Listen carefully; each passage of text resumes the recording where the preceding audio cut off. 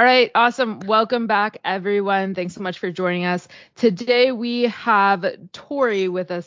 Can you please introduce yourself? For sure. Good morning, everyone. My name's Tory McKillop.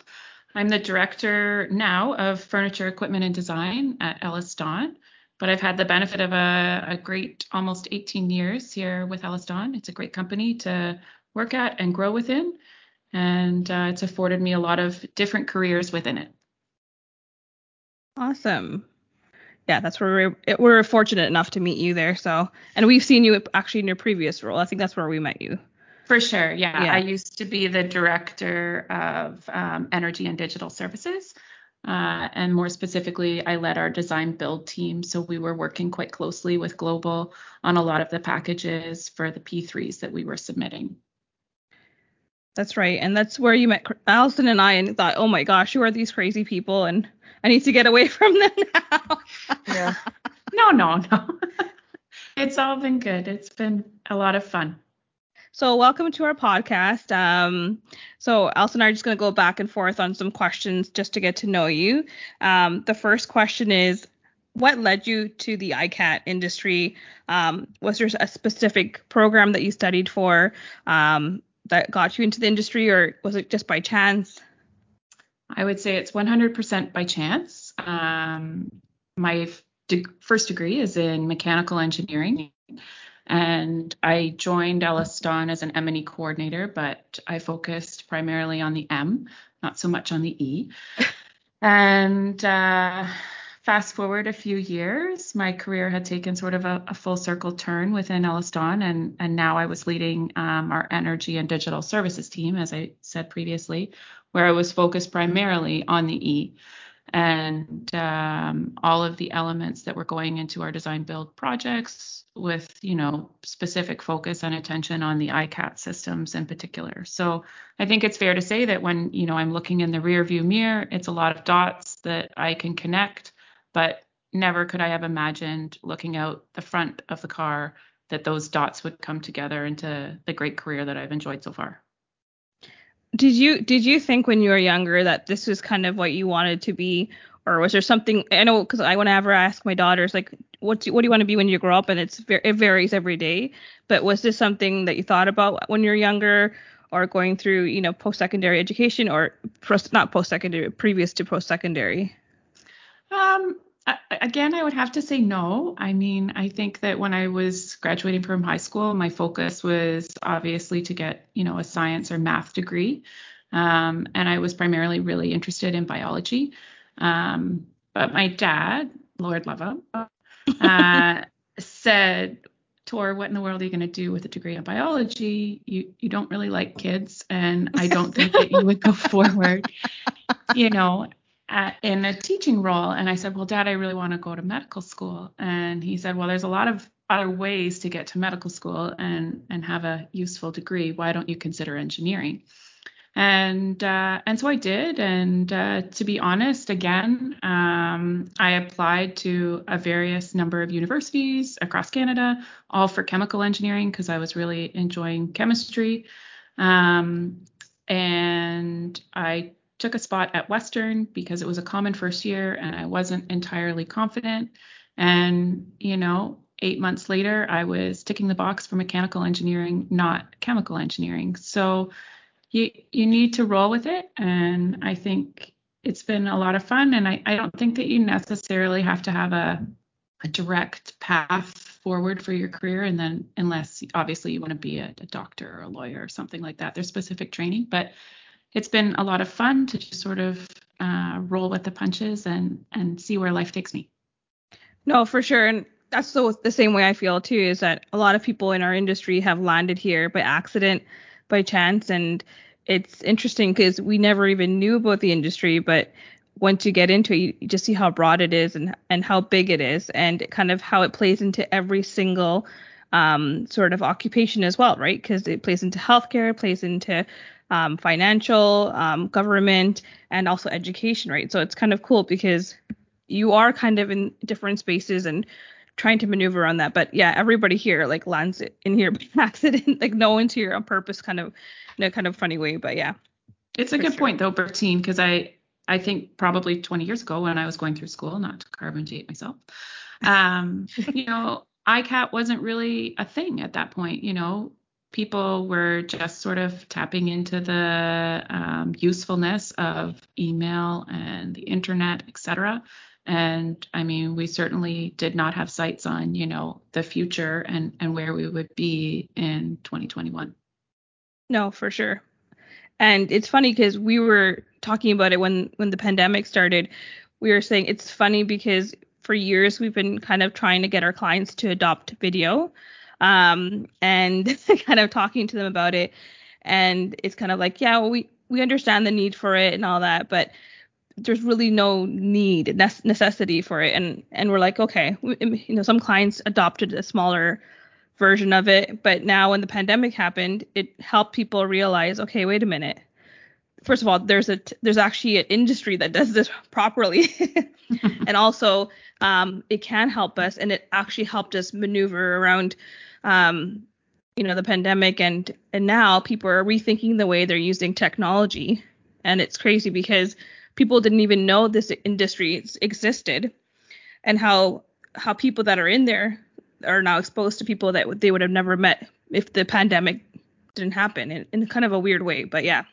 And I think it's exciting to think about now that people have adopted video, what we could do with it. I mean, I think there's a lot to be done with remote healthcare providers in, the Canadian North, where doctors are not, physically placed within some of those more remote communities. So it's exciting. Yeah, for sure. And that actually, we do touch a little bit on that because we are a part of OTN, Ontario Telehealth Network. And we provide medical carts to those that are up north. And for example, if patients don't have access to a specialized doctor or a specialized surgeon or anything like that, they're able to have that visibility to that patient without having to move them. So it's amazing what we can do now. It's absolutely crazy. But yeah. Yeah, it's a love-hate relationship with the pandemic, I feel like. Love that it made us embrace so many things, but hate for obvious reasons, which we're not going to get into that because it's been a long, what is it? I think I heard someone say 19 months the other day. It's actually 20 months. And the reason I know it is because our daughter was born on COVID Friday. So yes, nice. There we go. Right from the source. 20 months. So yes, it's kind of surprising to me that my 20-month-old says mummy's mask. And it's never a word you would have thought a toddler would know, mask, but here we are. You're so right. That's actually very, very true. It's crazy. It's so crazy to think about. So the next question, I feel like with a lot of people, those around them make the biggest impact in their life, and they make such a big influence. And what you were saying in the first question, I mean, even kind of resonated with me because when I was, going out of high school, I graduated, I took a year off because I just didn't know what I wanted to do with my life. I was having a similar conversation with my dad, and I said, I don't know, like, what I want to go to school for. And he has his, what is it? Bachelor in computer science. He has an MBA. He's worked for a lot of technology companies, and he's always been like a businessman, right? And he said, why don't you try going into business? I think you'd be really good at marketing. And that is really what led me to apply to schools, go into it. And I ended up graduating with honors, which I can't even believe. But like, I ended up loving it, right? So leading into my next question is, who has been the biggest influence on your life? I feel like we maybe got a little bit of knowledge into that possibly, but just wanted to know more about that because I think it really leads to shaping, who someone is growing up into their life and, how they are today. For sure. So, I mean, my parents, obviously, I am incredibly indebted to them. They've been huge supporters of me throughout my entire childhood, professional career, etc. So they're the foundation for sure. I've had the benefit of many great mentors during my career. And I think each have been influential not only in my professional life, but also in my personal life as well, in terms of how to best manage work-life balance, how to best manage going back to school as a mature student, and how to return to the workplace after being gone for a year, whether that be for education or a mat leave. So, I mean, I think the most important thing is that there's merit and benefit in a mentoring program and being matched with someone, but ultimately you're going to match with someone without a formal program. And you'll start to rely upon that person for advice and guidance. And to me, those have been the best mentors I've had in my life, those that have just grown organically to influence my not only professional life, but personal one as well. Yeah, it's weird because, sometimes when we ask this question, it's like a lot of the answers come from like an indirect mentorship because, like you said, it's grown organically. It's someone that you didn't think was actually a huge influence on your life, but it turns out that they played a bigger part than even right? It could be anyone, a colleague, a coworker, a manager, but sometimes it's people that we don't expect that have helped you along the way. And sometimes it's good to think about that because those are the people that really help us grow and help us see the world differently. Because I know for when I started in the industry, it was hard to find any female role models because there weren't very many. But the thing is like that's what I told myself is I need to be available for anyone that's out there that needs help because it's not easy to get the right kind of help sometimes and or to see it from the same perspective that you would, and sometimes that can come from very indirect resources. So yeah, for sure. I agree. It certainly is a little bit different when you're female navigating the industry, but I think that people are open to building any sort of relationship possible with someone if they're a true leader. For sure. And you actually touched on something that was like, I didn't even think about that, but mentorship after being on like sort of a mat leave, because like it's not, you think, oh yeah, you just go on mat leave and you come back and everything's like hunky dory, but it really changes the way you think in some ways too, because you've had to shift immensely to a different focus, and you're in charge of someone's life for whatever period of time, and then you have to kind of switch almost instantaneously back into the professional workplace mode, and it's not that, it takes time, and it's been years for me. And it's still taking, because it's a lot, because you really shift your focus, you shift your focus on something completely different. And when you're just go professionally, and then you have to kind of change direction and then kind of come back, it does take a time, and it helps if someone's been there before. And I could say, don't worry about this, and please don't stress about that, it's not important, just kind of gradually slowly get back into the swing of things. And that was a really good point, because I didn't think about that, but that's needed. Definitely. I think that, so many people, I personally haven't been through that, but so many people are going to, go into that, especially with mat and pat leaves. And I just can imagine how difficult that is, because all of a sudden one day you're having meetings and adult conversations, and then the next day you're not having adult conversations and you're watching whatever kids show on TV, right? And then you're swinging back into it. Yeah. And there's even a transition from, school back to professional life as well. I think that when you're in school, it's all about, necessarily managing your own time and what you're interested in. Whereas once you come back to the professional world, there's a responsibility to the client and putting their priorities first. I always wonder if my kids realize how much of my headspace they consume, but I know it's crazy, because I just know that at the end of the day, there's such a massive rush to put them to bed. Right? Like you just go. And then when you put them to bed, this is like, just like, I don't know, maybe it's just me. And then I miss them. I'm like, why did I, do you know what I mean? Like you're like looking at photos of them, but they're just sleeping upstairs. Is that weird? Is that awkward? Like, it's funny because you're just like rushing just to get them to sleep. And then you're like, the house is so quiet. And then I you enjoy think that quiet. Yeah, I love I love that quiet. That you appreciate it way more. Yeah. So when we were talking earlier about the industry, like what do you think? I mean, this is a very broad question, but what do you think is the biggest challenge the industry is facing today, and what could be a large challenge in a few years, in say 5 or 10 years, something that For we sure. need to focus on now, maybe? I think that, the immediate concern that I see from my side of the fence is knowledgeable and skilled individuals, whether they're coming in at the project coordinator level, the design construction project management level, or the execution side. There's a serious lack of skilled and knowledgeable personnel, and people are almost becoming commoditized industry experts. And we need to pass that knowledge down to a future generation, as well as get that influence from that future generation to see where we will be in 10 years. I mean, we alluded to it before, but 20 years ago when I was going through school, the internet was this new thing.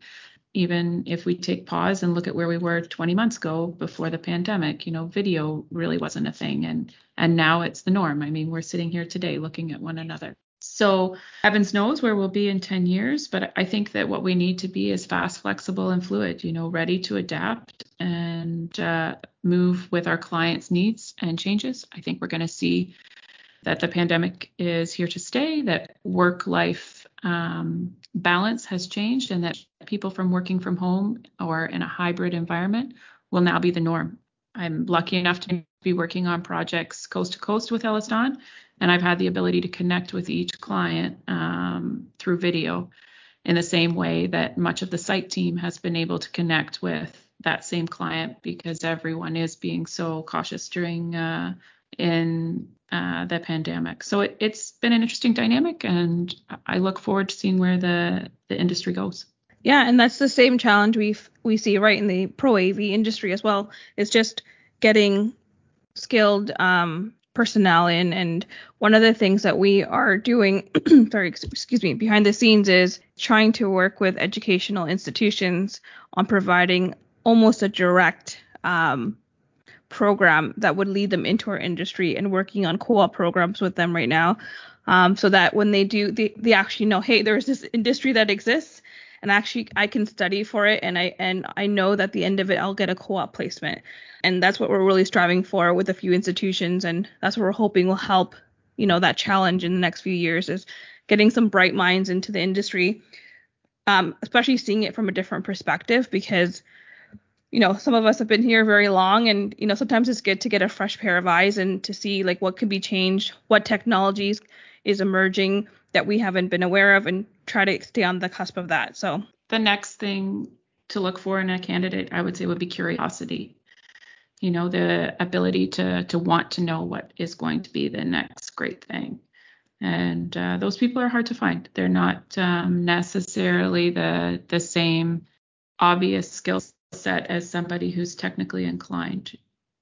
So you have to balance that curiosity with the ability to actually understand the system. Yeah, and I don't know if you feel the same way, but I find that in previous, they'd say, oh, we're worried about the next generation. But it's weird, because when I was starting off into the corporate world, people always said, show up to show that you're there. So 9 to 5, you're there, which was never a 9 to 5, but you're working hard as you can. But now it's more like bring something else different to the organization, not just showing us that you're working. Bring ideas, bring creativity, bring the passion and ambition, right? That's what sets you apart from others, right? And that's more important now these days than the mindset that you have to be sitting in an office from 9 to 5. You're right about the curiosity thing. Is very, very important.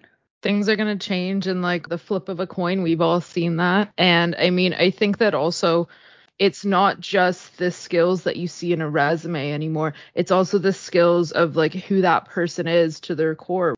But and to your point, Allison, I mean, with the education element, I think what we're seeing now is that there's eduflation happening in the industry, all industries. And, that's that evolution of that curiosity, the fact that people are living longer, the fact that I think there's a stat out there that basically everybody that's born in a first world country after the year 2000 will live a 100-year life. And so what does that? Yeah, it's a great book. It's called The 100-Year Life. And how people are going to navigate a career that, traditionally would have been maybe 40, 45 years into that extension of a further 20 years, and the necessity for people to have to retool at least once, if not twice, in their professional career. It's a great book. You should read it. Well, I hope that I can push the boundary of that because I'm not born after 2000. But, I hope that I can be like within that. Yeah, 100%.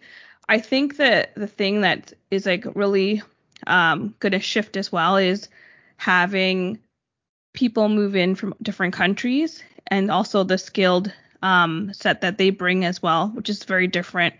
I mean, I can speak to different parts of the world where, when you're applying for a job, you're one of 10,000.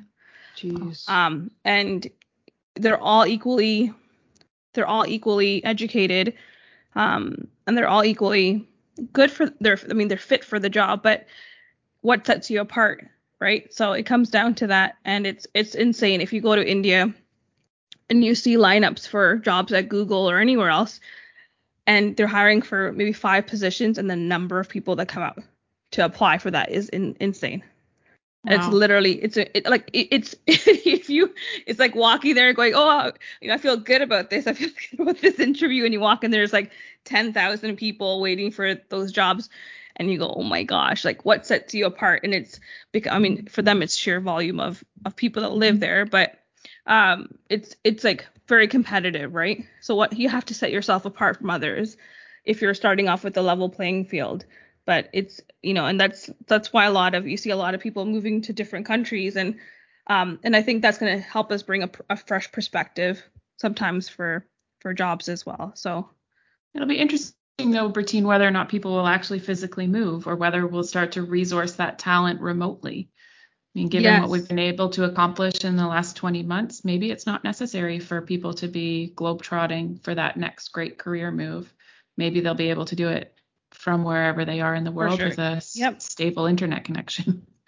It's true. A lot of companies have utilized that kind of international skill set for years. And, my husband works in pharmaceuticals, and they have been doing it for years. And now it's more like, hey, I can get someone that's right for the job, and they don't have to live right next to us. They don't have to live in the same country. And it's amazing what they can bring to the table, and share a different perspective as well. So, but that's for sure. I think this is probably the best segue, only because Bertine started talking internationally. And now, getting a little bit different questions out here. Tory, if you could live anywhere in the world, where would it be? Pack up your bags tomorrow. All in expenses paid. Private Money's jets no waiting limits for you. Someone will pack up your house for you also. Okay. All right. And everyone's coming with? Yeah.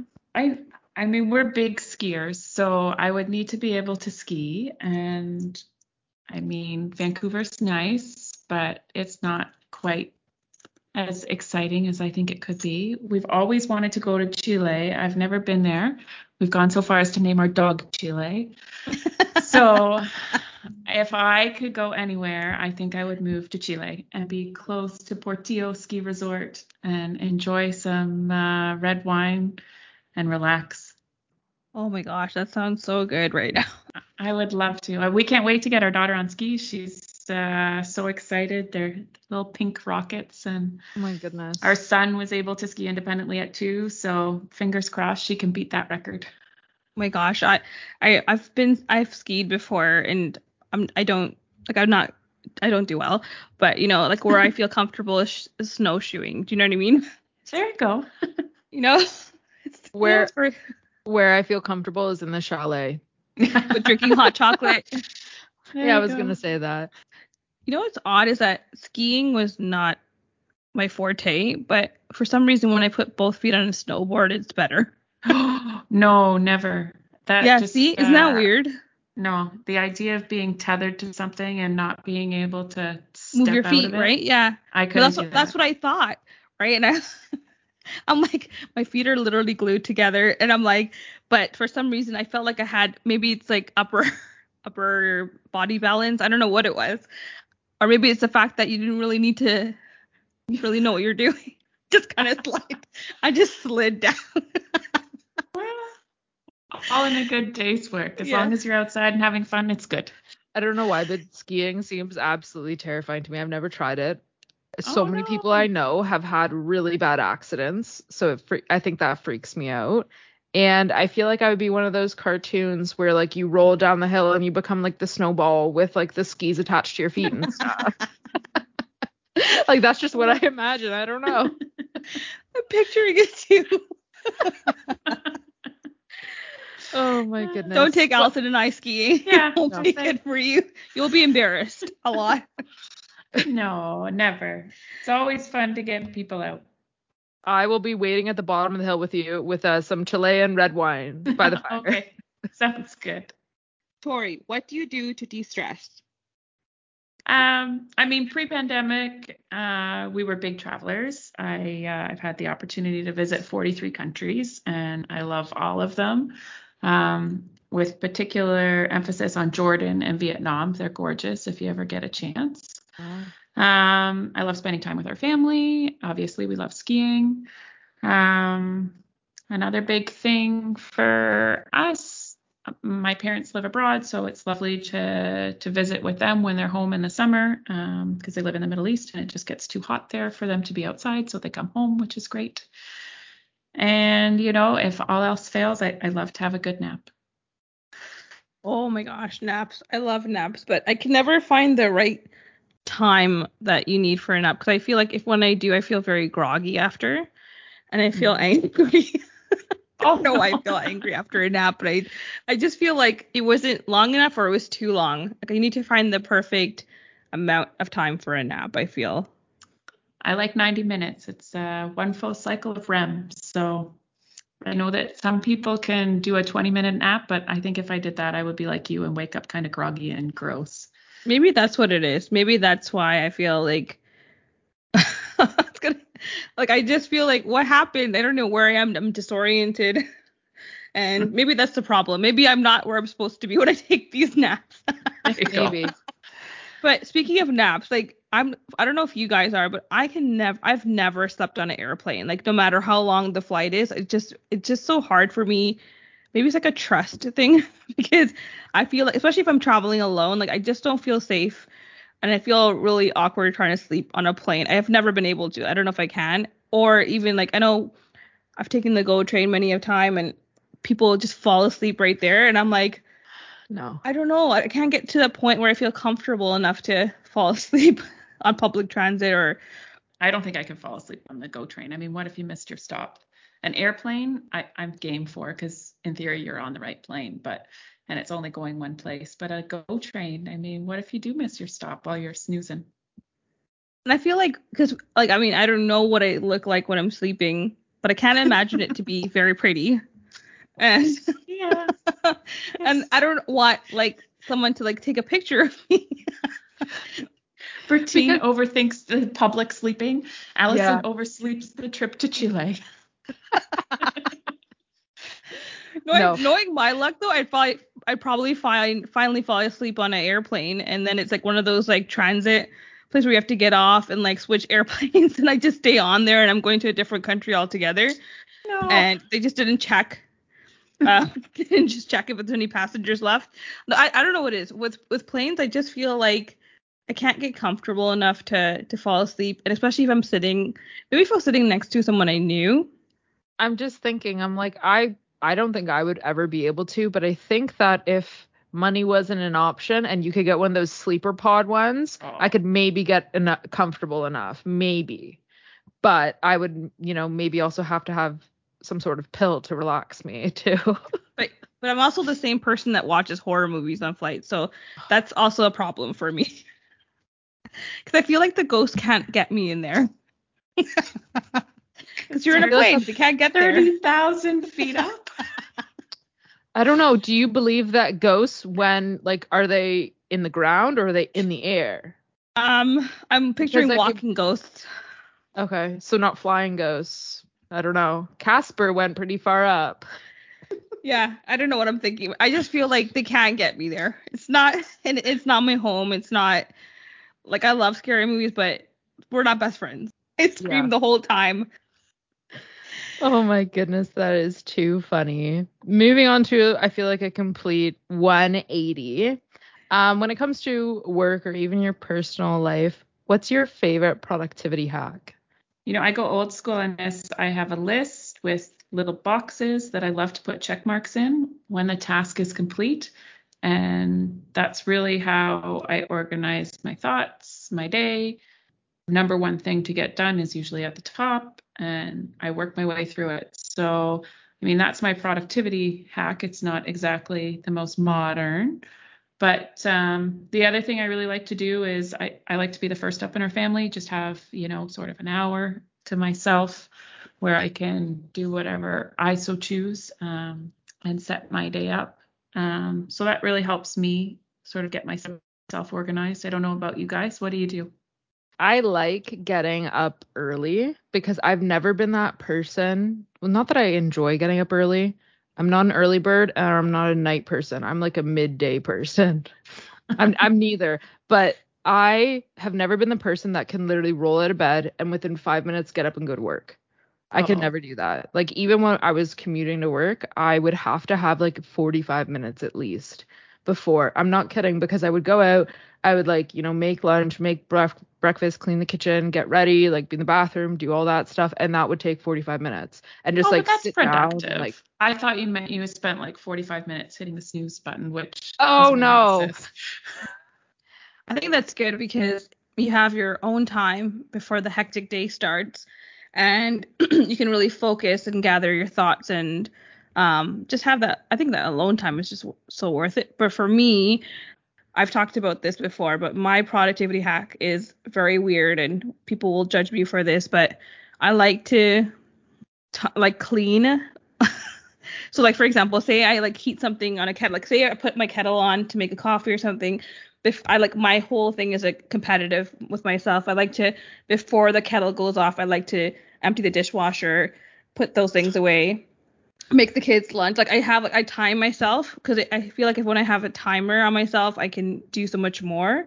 But for me, that's like a big thing. Like by the time the microwave has that 3 minute beep or whatever, I'm like shuffling around doing something that I need to do. And I find when I do that, like it sets the tone for the rest of the day of just massive hurry. And I'm a big like writing down person as well. Like I like to write things down. I feel like my parents tried to teach me that as a kid with the big comfy couch show and she had the 20-second cleanup or whatever that was because, that was productive. You guys should try next time. Just like whenever you're getting water for a kettle and you know you have to tackle something, just think of me and do that, please. You gotta Yeah, find your little piece. okay. So Tori, this is kind of like, I guess that may be a broad question as well. And but have you ever received criticism or comments in your career that made a positive impact or changed the way you've done things? Or have you ever taken something that could have been potentially been negative and turned it into something positive? Yeah. I think that everyone in their career has at some point received criticism or negative feedback, and it's difficult to hear. It's difficult to process, but ultimately the way I've looked at it is this person is telling me this because I'm not being a good team member and I'm not being helpful in the most effective way possible. And so once you're done processing, the negative feedback that you've received, you really do need to turn it around and go, okay, how am I going to grow and build from here so that I can be that better teammate? Because it's all about working together, achieving the same goal, whether you're on a traditional team or you're just part of a smaller team. It's important that you're working well with others and that you're not being discounted because you haven't taken that feedback and worked with it. Yeah, for sure. And I think you're absolutely right because I think the times where I've received sort of negative comments or criticism, I always like to say, okay, let me look at the source of these and figure out what the intention of that is. Is that to help promote something positive within the teamwork environment, or is that kind of like a negative thing that someone's just said just for the sake of saying it? And sometimes it can be either one.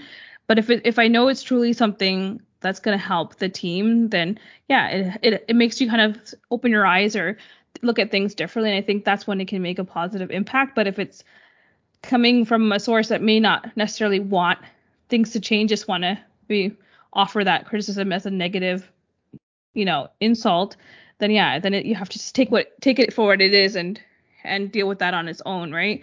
Because there's always going to be one of those that happen to you, and you're gonna take it personally. But I think it's important to look at who said it to you and try to distance yourself from that, because if it's not helpful and it's just harmful, I think that's very important for someone to look at before they internalize it. Sure. I mean, obviously, I guess I assumed when I was hearing the question that it was constructive criticism. Obviously it needs to be of a constructive mindset before you put it into action. Yeah, that's what I hope, because if someone says something to me and I always think, okay, where is that person coming from? Is it something that, I can see that it would be helpful if I change something that I was doing, but if it's just coming from a place of hurt or harm, and sometimes it could be both, right? It could hurt. I mean, we're all human, and criticism can hurt, right? Because you could think you're doing a good job and someone could say, well, you're not, and this is why, and just take a step back and see how you can change and if it's worth the change. And if it's truly for the benefit of the team, right? So, or the organization.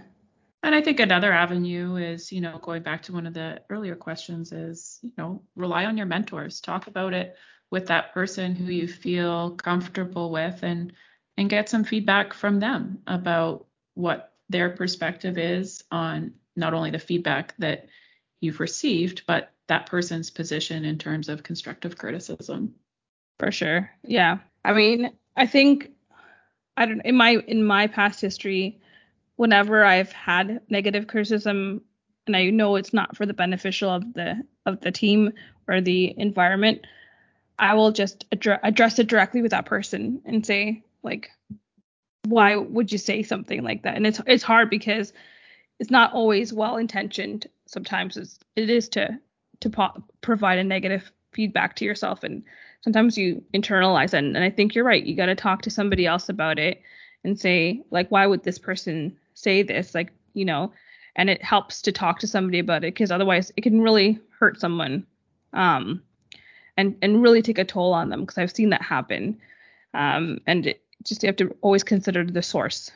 And I think when you're providing that, similarly, when you're providing that, constructive criticism, you need to be very careful how you package that conversation. For sure. Yes, exactly. And I try to be mindful of that, because you have to look at what your end goal is, and is it to help or is it to hurt? And not that I ever want to hurt anyone's feelings, but I try to ease the conversation to be productive and to help, and then I always try to offer help with trying the change, and no one's perfect, and we're just trying to work together. But yeah, I agree with that. I feel like there's so many layers to that question and answers and stuff like that. But something that I've had to work through, when people say things to you, they don't always mean it in the way they say it. So I always try and take a step back and really understand, like, okay, maybe they're trying to come from it in a different way. Maybe I didn't understand it properly. The key thing is that everyone thinks differently than you. Everyone behaves differently than you. And sometimes just trying to put yourself in that other person's shoes can help a little bit. I mean, but that's really how I try and stay calm in like a lot of situations with people, and just honestly, truly not let it affect me. For sure. Moving on to maybe my favorite question, the one that is always different for everyone. Tori, if you could be part of any TV show, what would it be? Oh, for sure. This one is easy for me. I would love, love, love to be a part of the Amazing Race Canada.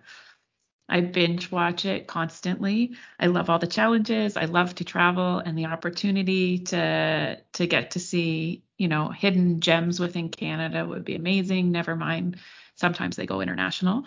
And I even know who I do it with. I do it with my best friend. She's amazing, and she would be horrible at all the eating challenges, but she's great at puzzles and mind games, and I would have to do all the high things, but she could do all the running things. So no, So it's good. You complement each other.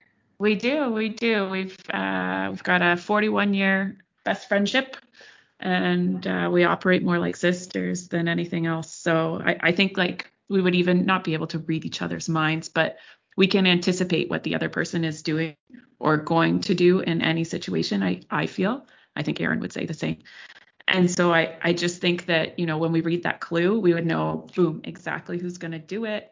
And we could just be so much more efficient. Wow. I think that's a very smart way to look at it, because you want to have someone that has completely different skills or talent than you do, so that despite what the actual obstacle or challenge is, one of you would have it. Like one of you would be able to nail it down, and the other person would be a support system for that. So I think you nailed it right. Like that's amazing that you have someone that you can think of off the top of your head that you would do that with. And I would actually love to see you on that show. I feel like we need to figure out a way for you to get on that show. There you go. I'd love it. But yeah, that's an amazing choice, because that's something I would probably be very nervous to try, because I don't know, I just because wouldn't know what the challenge is, and I feel like I don't know how, like I've only watched a few seasons, but I don't know how extreme the challenge, like would you ever have to like climb a mountain or anything like that?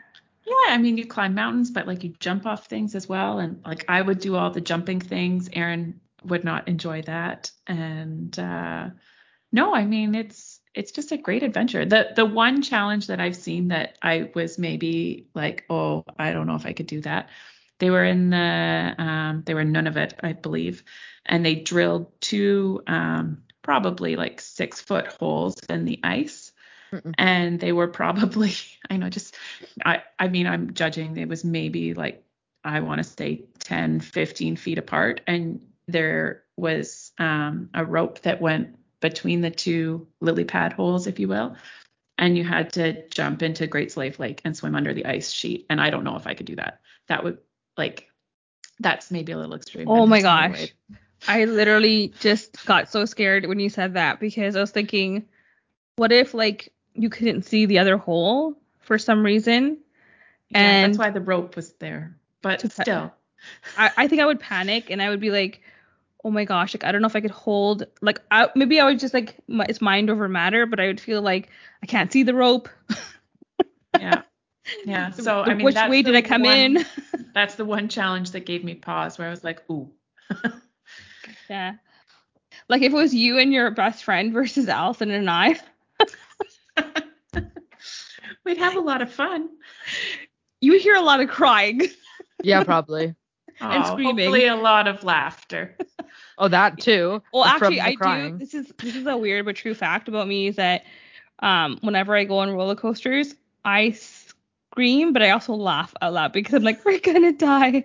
We're gonna die. And the people around me like, stop saying that. Like the little kids are beside me. They're like, Miss, can you stop saying that? I'm like, no, we're gonna die. And I'm like laughing, and the kids are like, how old are you? Like, I'm like 7. And I'm like, don't ask me how old I am. I'm just scared of these things. But I still go on them. Like I go on those really big roller coasters, and I scream, even though and it comes out as laughter, because maybe it's like I'm like laughing to calm myself down. I don't know what it is. So yeah, maybe you would hear laughter. Yeah, you probably would hear laughter. So just know that it's not real laughter. It's like scary laughter. But no, that's cool. I always try to think of what show I would go on, and I can never think of something that I could commit to other than like a sitcom. Like I would love to be a host on a show like the Ellen DeGeneres show, or like something like that, where I would host. Like it would be a dream to like host next to Oprah or someone. but like I can't see because I just like to talk. So that's the only thing I have going for myself right now. Or if it was a musical show. A weird but true fact is I actually was I don't even know why I'm saying this about myself because this is like so funny, but I actually sang as a backup singer, which is not what I was trained for, but as for Britney Spears when she was not even known as Brit. Like when she came down, she was performing at Canada's Wonderland, and my teacher was like, she needs a few backup singers, and I was like, who? That's so much fun. Didn't know who she was, and then I literally saw her on Much Music like the next day. And I was like, oh my gosh, that's the girl I sang for yesterday. I was just like, oh, she's like famous. I had no idea. Like it didn't process. I'd never heard of her name prior to that. So wow, that's so cool. yeah. What? Yeah. I am shocked. It wasn't like a big stage. It was just literally Canada's Wonderland. You know how that they have that stage there? Yeah, and I also recorded and I told this to Siobhan and our team. I also recorded for the Joseph and the Technicolor Dreamcoat with Donny Osmond. Really? Yeah. Our school. It's like that's so cool. Yeah. I feel like Bertine, you would have such good, when you play like the 2 truths, 1 lie kind of thing. Yeah. I feel like you would have so many ones that would stump people. Yeah, that's true. Oh my goodness. That is some people so don't funny. know. Some people don't know what that production was. So sometimes they're like, huh? Joseph and the Technicolor Dreamcoat. Well, that's the last real big question. But before we wrap up, where can our listeners connect with you, Tory, online? Oh, for sure. So the Elliston website, which is www.elliston.com, or Allison's got my email address, so feel free to reach out via Allison to me, and we'll stay in touch. For sure. Awesome. Thank you so much for participating in our podcast. And I was so happy to learn so many new things about you, and I know that we'll have you again as another guest on one of our podcasts in the future. So, well, thanks for the opportunity today. It's always fun to connect with friends and learn a little bit more about Global and you guys as well. Awesome. Thanks so much, Tori. Really appreciate it. Take care, Have a great everyone. day. Bye. Thank you.